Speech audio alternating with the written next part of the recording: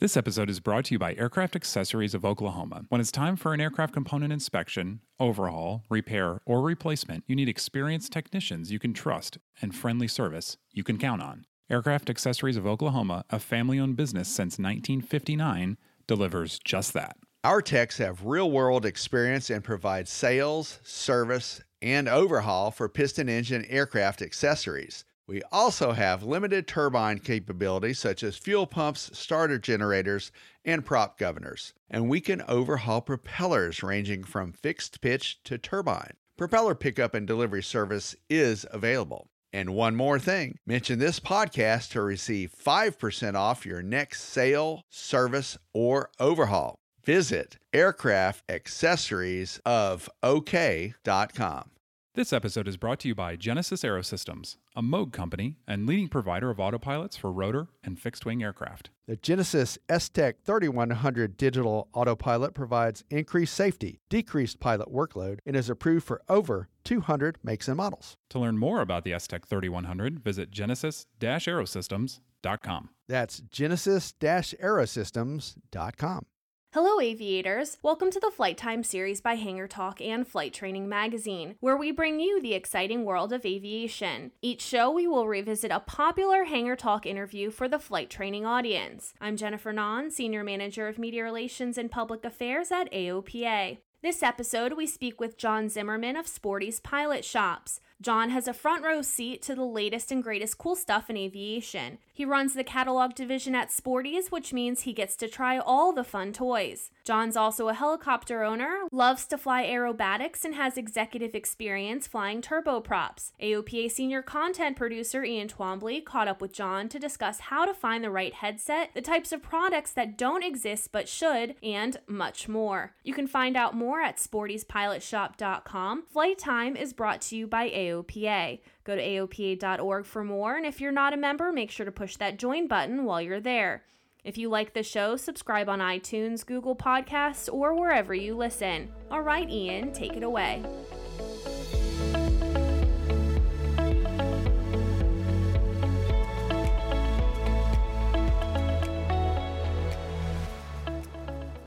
All right, John, well, thanks so much for joining us. Tell me a little bit, I think most people have heard of Sporty's, but tell me a little bit about Sporty's, what it is. Yeah, Sporty's is a great story. It sounds almost like it's too good to be true, but Sporty's literally began in the trunk of Hal Chever's car 66 years ago. Hal was a flight instructor and began selling just a couple of products out of the trunk of his Studebaker. His first product was a real-tone radio that was modified to receive aviation transmissions. And so, it grew from there to a small store at Lunken Airport in Cincinnati, Ohio, and then a bigger store out at the Claremont County Airport, where we are based now, just east of Cincinnati, into what we like to call the world's largest pilot shop. But it's really throughout, it's been a flight training organization too. As I said, Hal was a flight instructor, and that's always sort of been in our DNA. So Hal spent a lot of time in the 60s traveling around, basically inventing the concept of a 3-day ground school.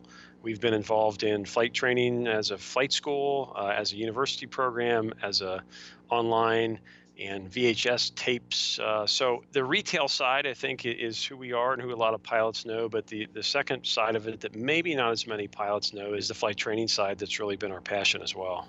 Okay. And so now you focus primarily, I know all you guys touch a little bit of everything because a lot of ways that stuff is related, but specifically, you touch that retail side. So tell me kind of what you do on a day-to-day and what your background is. Yeah, I've got the best job in aviation because I get to come to work on the airport every day and hang around with other pilots and talk about airplanes.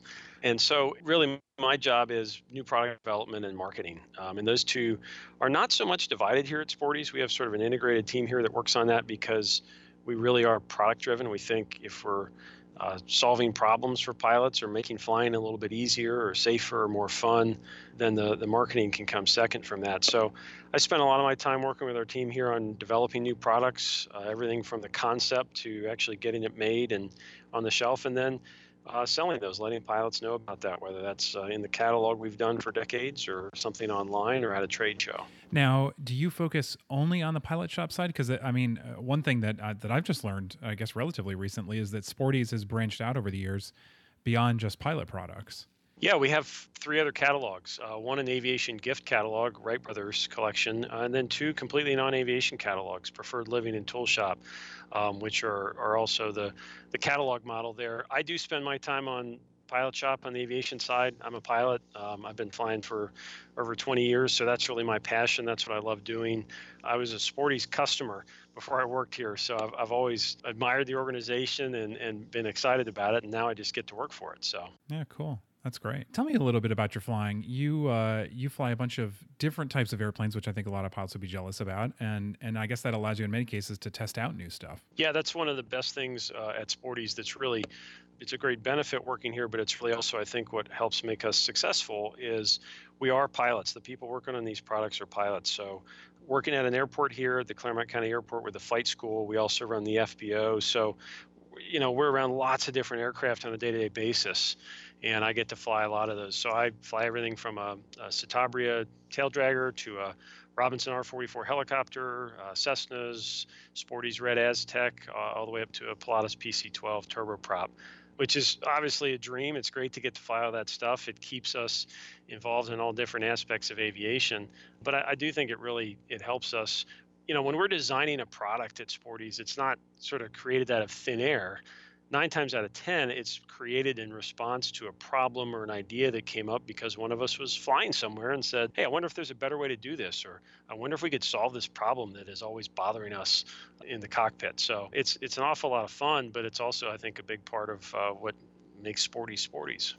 So one of those things that you guys helped develop and that I think you probably saw as a great opportunity early on in the iPad days is Stratus. It's sort of become synonymous with Sporty's and also with your partners with ForeFlight and Aperio. So tell me a little bit about how it came about, where the idea came from, and when you realized it would be possible, and then how big you thought it could possibly be. Yeah, it's if you can imagine a time, Ian, there was a time in aviation when the phrase ADS-B was not really that well known. Yeah. And so if you rewind the all clock of 3 years 7 ago, or so right? Yeah. years ago. Yeah, right. We were we sort of had this vague idea that ADS-B, well, gee, maybe this weather thing could actually be useful instead of this just a bizarre add-on to the ADS-B out mandate. It really grew out of, in the early mid 2000s, XM Weather came on the scene, right? And that changed things for pilots. To me, that's up there in my book with GPS in terms of most transformative technologies for pilots, because the ability to have data link weather in the cockpit really did change the way we flew, I think. So you think of the Garmin 396 or the Garmin 496. These were huge products, both personally and professionally for me, and I think for a lot of other pilots. And so we were sitting around, kind of a decade later, 2010, 2011 kind of time frame.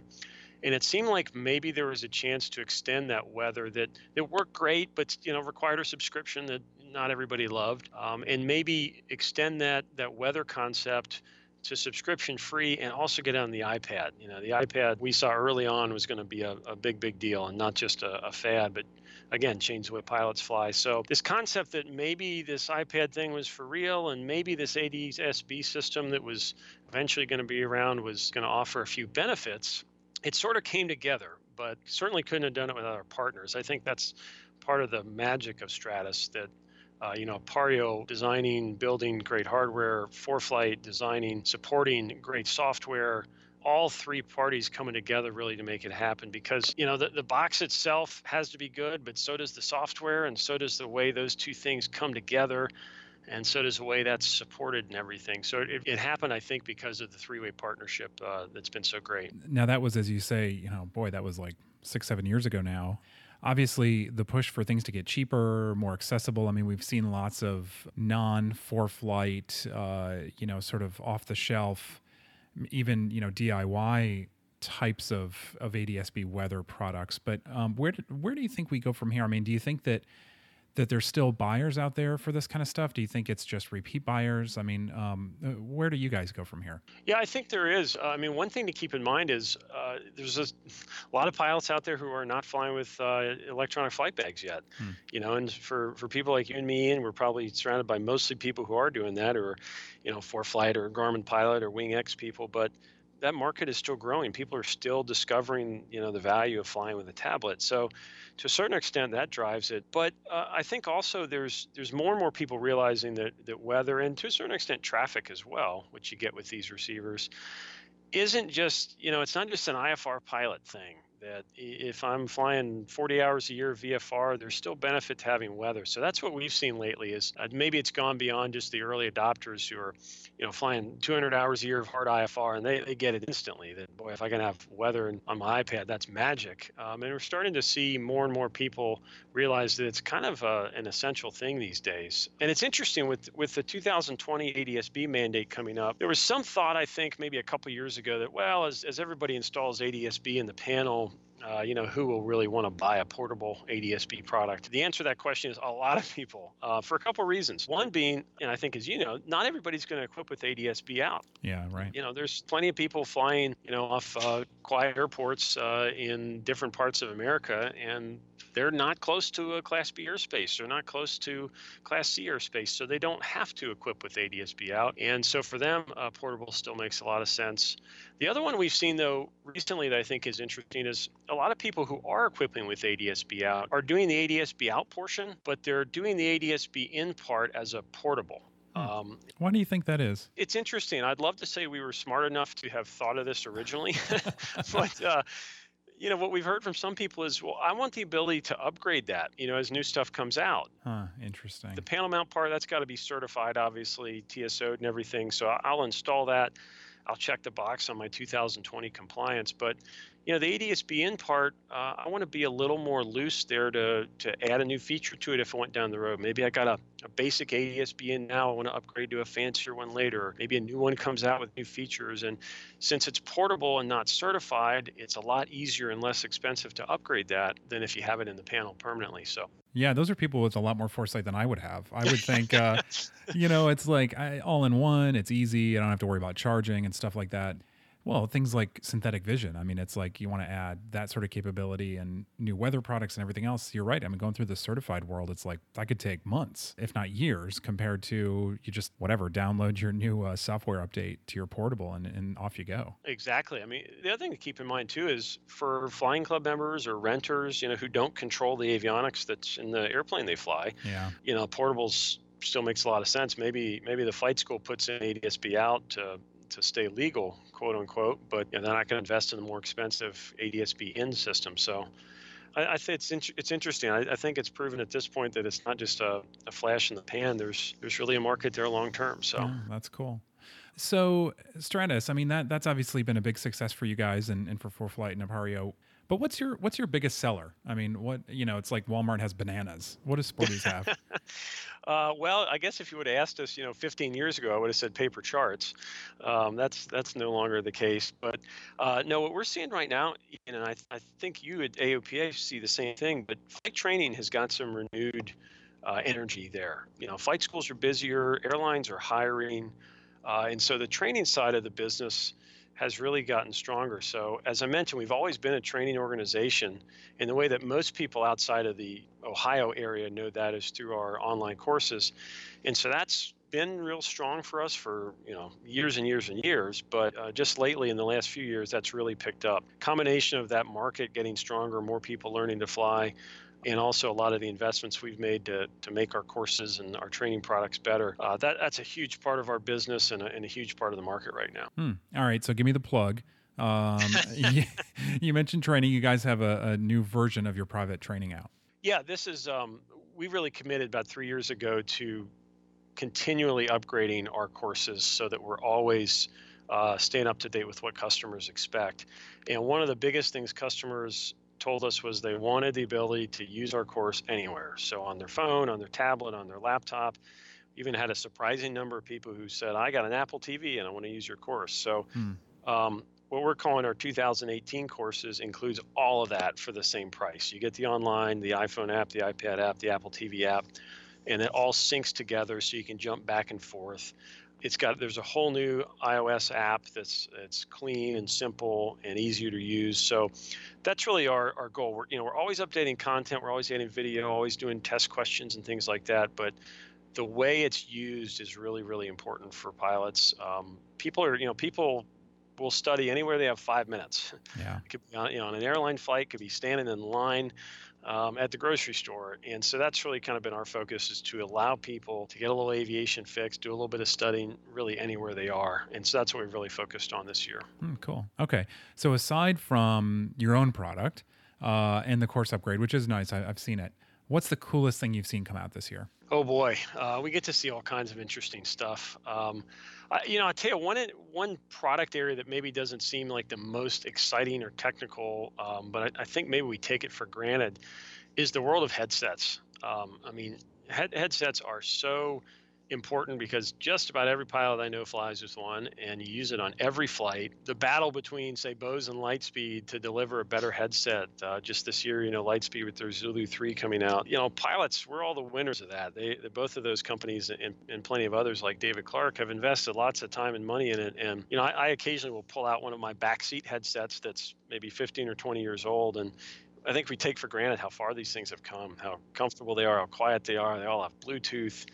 And so, maybe that's not dazzling or sizzling, but from an everyday perspective of, what makes flying safer, easier, or more fun, that's right near the top for me. So I get the question a lot. It's funny because it's people who have bought Lightspeed or Bose or even the new high-end David Clarks. It's like they seem to be definitely in a specific camp. It's like they find one they like and they buy like 20 of them, or they buy it over and over and over again. What about new folks who call you and they say, I don't know what kind of headset to get? It's such a personal decision. How do you help somebody like that? It's a very personal decision. We call it the Coke and Pepsi problem, because that's really what it comes down to. A typical question will be, well, I'm looking at the Bose A20 or the Lightspeed Zulu 3, which is which? And the first answer is there's not a wrong answer. We'll say, well, you're picking between Ferrari and Lamborghini. There's not a bad answer here. So number one, relax a little bit. You're not going to make a mistake. But it really is personal. Headsets, they're kind of like shoes. Everybody's different, and your ears and your head shape and all that comes into play. So a lot of times it comes down to personal preference. And so we do a lot of things to help people try it on, whether that's in our store, at a trade show like Oshkosh or Sun and Fun, but also, we have what we call our flight test guarantee, which is basically buy it and fly with it for 30 days. And if it doesn't work, send it back and we'll exchange it or refund it. And I think a lot of other retailers do similar things. And because at the end of the day, the only way to know a headset works for you and your airplane is to put it on your head and go in your airplane and fly with it, because there are subtle differences between people and airplanes that make the right one for me the wrong one for you. Interesting. So since you have access to all different types, are you a mix? Because you like to kind of keep up on what's new, or do you have a favorite, a personal favorite? No, that you've got me pegged. I fly with a mix. I do fly most with the Bose A20 and that Lightspeed Zulu 3. Those are hard to beat, and that is kind of the Coke and Pepsi, I think, these days. And we could go back and forth endlessly about which one is better, but I like to jump back and forth between those two. Okay, cool. So let's say I've developed a new headset that I think is going to set the world on fire, and I want somebody that's like, I've got this great idea, I got to sell it. So you get these inquiries all the time, every day probably. What do you do? Somebody comes to you and they say, I've got the best idea for X. How do you guys evaluate stuff? And do you think there's even a market, and whether the thing's any good? And how do you go through that process? We really enjoy that. We work with a number of companies that are one person, a pilot who has an idea. So we don't shy away from those. Some of our best products over the years have been a pilot with an idea to do it better. So every market's a little different. Headsets is tough because there's so many great options out there, but we will always have that conversation. And really, we look at it in two steps. There's sort of the product itself. Does the product solve a problem for the pilot? Is the product well made? Is it reliable? It has to pass that test first. Otherwise, it's not even worth talking anymore. If it passes that test and the product itself is good, then it kind of gets to the dollars and cents of, well, what is it going to cost you to make this product? And what are you going to sell it for? And does the market want to buy that product at that price?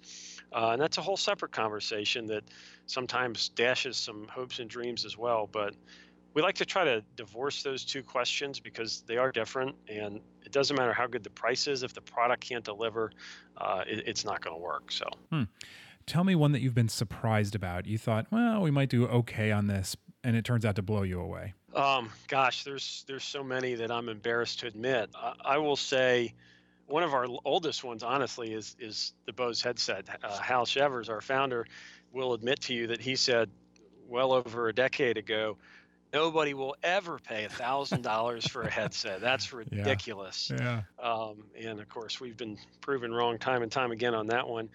There's a couple others that come to mind. One for me is the video cameras, which is not a huge market maybe, but is surprisingly strong. And I think, when the original GoPros came out, we all thought, well, that's kind of a toy and that's silly. And who would want to record their flight? I mean, that's ridiculous. It's just droning along. And so we added a product, this is 7 years ago maybe, that was one of the first audio cables to connect an aviation headset to a video camera, and thought, well, we'll stick this online and see, but it seems kind of silly. And I remember looking at the sales about 2 weeks later and saying, wow, we were wrong on that one, and how can we order a lot more? Yeah. So, those are good surprises. You have surprises both ways. Yeah. So tell me about another one. I'll embarrass you on the other end. You thought, man, this thing's going to be a barn burner, and it just totally flops. Any of those? Yeah, I'll go back in history a little bit to protect the innocent. But we had a product that you may remember, Ian. We did an electronic checklist years and years ago. This is going back 20 years ago, probably, and it was ahead of its time. It was a way to have an electronic checklist to scroll through, and you could customize it, and each individual airplane had its own card with the checklist on it, and it was a great idea, and we loved it, and it just didn't go.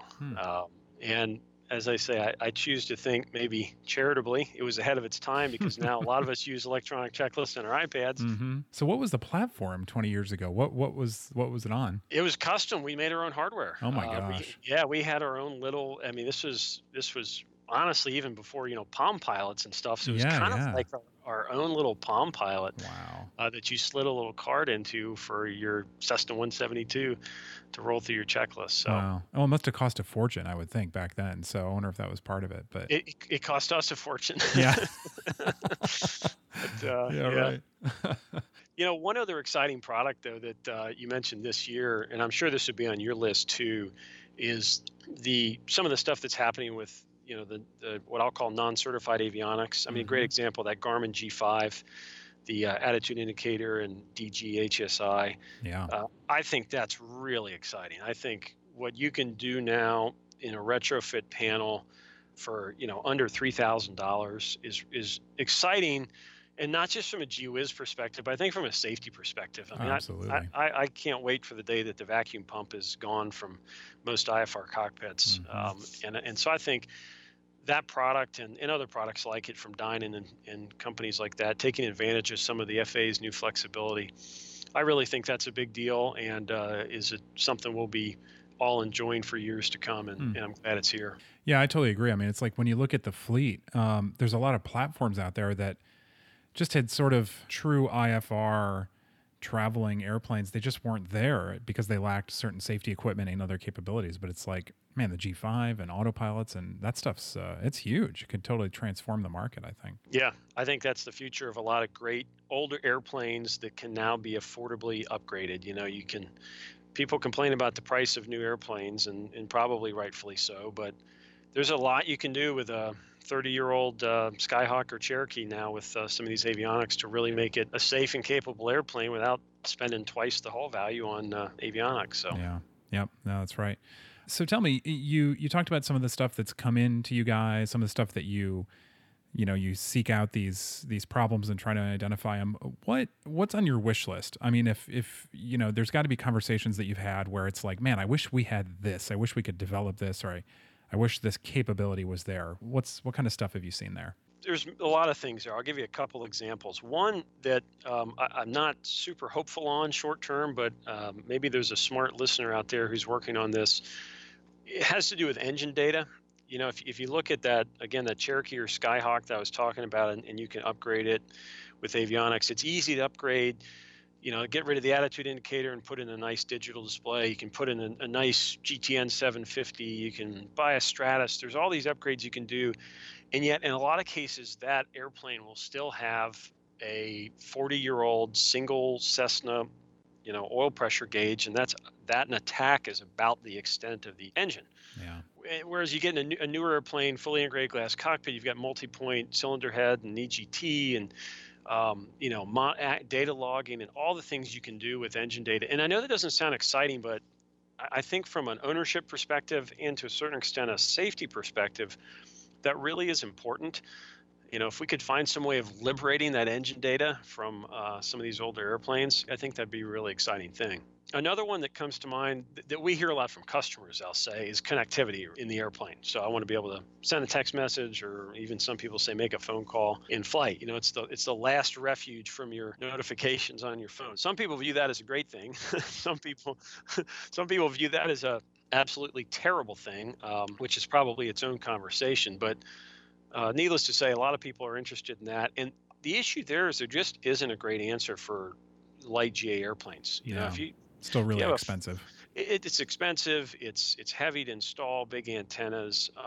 There are some options out there for some lightweight stuff. Garmin has an inReach product that uses Iridium to send messages, which is under $500 and works pretty well. We sell the AirText product, which is a installed Iridium product for about $10,000. But really beyond that, you quickly get to $70,000, $80,000, $100,000 and just not practical for anything. Piston or even light turbine. So I think that's an area that's interesting, and certainly there's lots of money being spent there trying to develop connectivity options for pilots and passengers. I think we'll see something there eventually because just technology is marching on so quickly there, but I don't know that there's an easy answer there long term if you want to do anything beyond texting. Yeah, I'm with you. I mean, the idea of I suppose in some cases there's safety advances that could come from being connected in flight. I mean, obviously with, it's another weather option and NOTAMs and everything else for folks. But in a lot of ways, it's like it is the last place you can go and get away from being connected. And that's a gift in a lot of ways. So I think it's one of the best gifts of of aviation. I think that's why a lot of us fly, right? The escape. You can't help but focus on it. But I think you make a good point there that it's easy for us to imagine a connected cockpit as being just another place to be annoyed by, text messages or Twitter or something. And I think that's probably not the real value of it. I hope it's not, put it that way. But if you think about the internet and life before the internet and life after the internet, it does enable all kinds of services and tools that just weren't imaginable before that. So I have some hope that there'll be some growing pains, I'm sure, but I do think there will be value in eventually having airplanes connected, whether it's diagnostics or some of that engine data sharing I mentioned, or flight tracking, or talking with air traffic control over something besides a VHF radio. I think there are legitimate, valuable uses there that can make flying safer, and it doesn't just have to be the gimmick stuff we do every day on our smartphones. Yeah. So in addition to obviously running the retail portion there of Sporty's and being out and flying and going to trade shows, you sit in a position where you're an industry observer. You're a member of the industry. You are a leader in a lot of ways. So totally unrelated question to Sporty's. What do you think we need to do? I mean, aviation is, we have these sort of built-in challenges like a lot of avocations. What do we need to do to be able to 30, 40 years from now look back and say, okay, because we intervened, the decline stopped, and we were able to grow and chart kind of a new path. I mean, where are we falling down now? Gosh, if you ask 100 pilots, you get 150 opinions on this subject, right? I will tell you two things that come to mind for me whenever we talk about this. And one is to be sensitive to costs, but not look for a miracle cure. I think a lot of folks have looked for this miracle cure of how can we instantly make flying more affordable. And I'm just not sure it's there. What I do think we can do is make the airport and the flying community more welcoming and exciting and friendly and accessible. I think one of perhaps the greatest advantage we have in the United States, at least, is the number of airports that there are a front door to so many communities. And some airports do a really good job of being that front door and that shining example for aviation, but others don't. And so I would love to see the local airport really be a place where everyone felt welcome in the community. Everyone felt like they could come get a slice of the aviation lifestyle, dip their toe in the water, have it be the public square, not the country club behind the gates. So I think that would that solve it overnight? No. but I think that would bring a lot more people who are maybe just considering it into the fold. Now, it's something you guys do a lot in Batavia. I mean, you have your hot dog weekends, got a playground nearby, so you guys have some firsthand experience. And does it seem to work? I mean, do people come back? Do you see the same faces? Do they come to the flight school? That sort of thing? It does, yeah. I mean, we try to walk the walk there. Certainly, we could do better in some ways, but I think it does work when people see the airport as a place where that contributes to the community and is available and has some energy. You'd be surprised how many pilots will show up if you just cook them a free hot dog, and that has sort of an energy effect and a momentum effect that I think is valuable. Rusty Pilot Seminars, Girls in Aviation Day, Youth Aviation Adventure. There's all kinds of events, and big and small, some of them expensive, but most of them not, that allow you to extend the hand to the community and let them know you're there and let them know you do good things. I think it's not the only thing you have to do to have a successful airport or flight school, but it's a big part of it, is not just sitting back and hoping people show up. You've got to be out there making yourself known in the community and having the atmosphere where people feel like they're allowed to come there. I think the other thing, though, that I see a little bit of, Ian, and I'd be interested to hear what you think on this. There's a little bit of a divide between people who fly recreationally, for fun, $100 hamburger on a Saturday, versus somebody who's flying for real transportation. I've got to get point A to point B on Tuesday afternoon, and both of those are great. And I fortunately get to do both those types of flying and enjoy both. But I wonder if the right approach for those two people is pretty different. And sometimes we lump aviation together as if everybody is interested in the romantic recreational side, or if everybody is interested in traveling in their airplane. And I don't think that's the case. So I wonder if sometimes we do ourselves a disservice by not tailoring our approach, that each person comes to flying with their own experience and expectations and goals, and we really need to tailor what we offer them, how we train them, what airplanes we talk about, given where they want to go. Yeah, I think there's some truth to that. Do you own a boat by chance? I don't. I like to think all of my extraneous money goes towards airplanes. So yeah, so we bought a family boat a couple of years ago, and I call this the 152 of boats. So It's like you say you bought a boat and everyone thinks of a yacht, but this is not. Trust me, this is like a step up from a canoe. But it's the parallels to me are unbelievable. And it comes down to, it's funny because you forget a lot of times, when you've been around aviation for 15, 20 years, you forget what it's like to be new. And so being new at this, it's like I feel now the pain that some people feel when they're new to aviation, and a lot of it is that. Just kind of like what you're saying, it's that on one hand, it's set up for the professional set where it's like, if you're flying a Cub on the weekends, and you have to go to a signature or something like that, it completely detracts from the experience. But on the flip side, it's like if you're flying in a Gulfstream, you don't want to have to go to a rundown mom and pop shop somewhere in the middle of nowhere. So it's a lot of it, I think, is just breaking down. I don't even want to say barriers, because we certainly have barriers, but it's like it just pain points. It's like breaking down pain points, essentially, making things more complicated than they have to be. Airplanes that constantly break down during the flight training process, a lack of community when they first get started, so they have no idea what to do once they finish. I think there's all sorts of things like that, because I agree, when you learn to fly as a career, the path is sort of charted for you. It's like, you might go to a mom and pop, you might go to an ab initio, it doesn't really matter, but it's like you're career focused, you know what your next step is, you know where you're going from here. But when you do it for fun, it's like you finish the certificate, the next day it's like, well, now what? And we don't necessarily make it easy for folks. I think there's a lot of truth to that. I think there's a lot to think about in the training process. Somebody who's training because they have a specific transportation goal. They own 9 car dealerships in 4 states. They want to learn to fly, buy an airplane to start traveling. It's very different what they're interested in signing up for versus someone who's just always wanted to fly and wants to get that license and have fun with it. Both of them are great, but they really require a different approach. And I don't know that we always do that as well as an industry as we should. What do you think about demographics? I mean, they talk about this a lot with politics and how much the United States is changing demographically. I see that as I'm scared about that in aviation. It feels like we have a big demographic challenge. We do, I think. In some ways, I don't know that we as an industry have ever really gotten over the the great benefit, but also some of the drag of the World War II effect. It built so many of our airports, it built so many of our airplanes, it trained so many of the first generation of real general aviation pilots. And so a lot of our industry is still set up kind of with that in mind.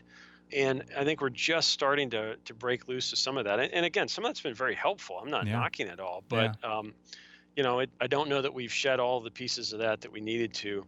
I think to a certain extent, though, learning to fly will always be something that skews a little bit older. I mean, the reality is learning to fly costs time and money. And the first one is probably as important as the second. Yeah. And the reality is I don't know that a lot of 24-year-old people who are building careers or families or finishing school are ever going to be in a position where that's at the top of their list to do. So there's two parts to the demographic piece. One is, I wish more 24-year-old people learn to fly. And I agree with that, but I'm a little skeptical that will ever be a big part of our business. Now, the other demographic part is maybe what you're alluding to, of just kind of general American aging, kind of different generations, things like that. And that may be a trickier one to handle, but I think all we can do is plant the seed when they're young. Try to give them some way to stay connected, even if they're not able to chase their dream and get their license. And then, welcome them when the time is right, be there so that whatever way they want to engage in aviation, we're there for them. And, one of the fun things to me about aviation is how it is cross-generational, and it brings together people who would otherwise never be together. You go to Oshkosh and you stand there on the flight line, and you'll have three people who probably don't share a whole lot of experiences otherwise in life. Somebody maybe lives in a big city, somebody lives in a farm. Somebody's young, somebody's old. Somebody flies a business jet, somebody flies a Cub. And yet aviation is that connective piece for them. It brings them together, and everybody suddenly is on an equal playing field, shares the same passion. I think that's actually a great feature. I think that's something that we don't talk about and promote enough in aviation. And that's something we have going for us is, who's your typical pilot? Well, I'm not sure there is one. I think it attracts people from all walks of life. And so I think that's a great strength we have. And to some extent means that we have some enduring strength as an industry, because we'll always be there for people. That's my glass half full for you, Ian. So. I love it. I'll take it. Well, thank you again so much for spending the time, and we'll look at you over Christmas, and hope folks do a lot of aviation Christmas shopping, and see what's coming out for the next year. Great. Thanks for having me, Ian.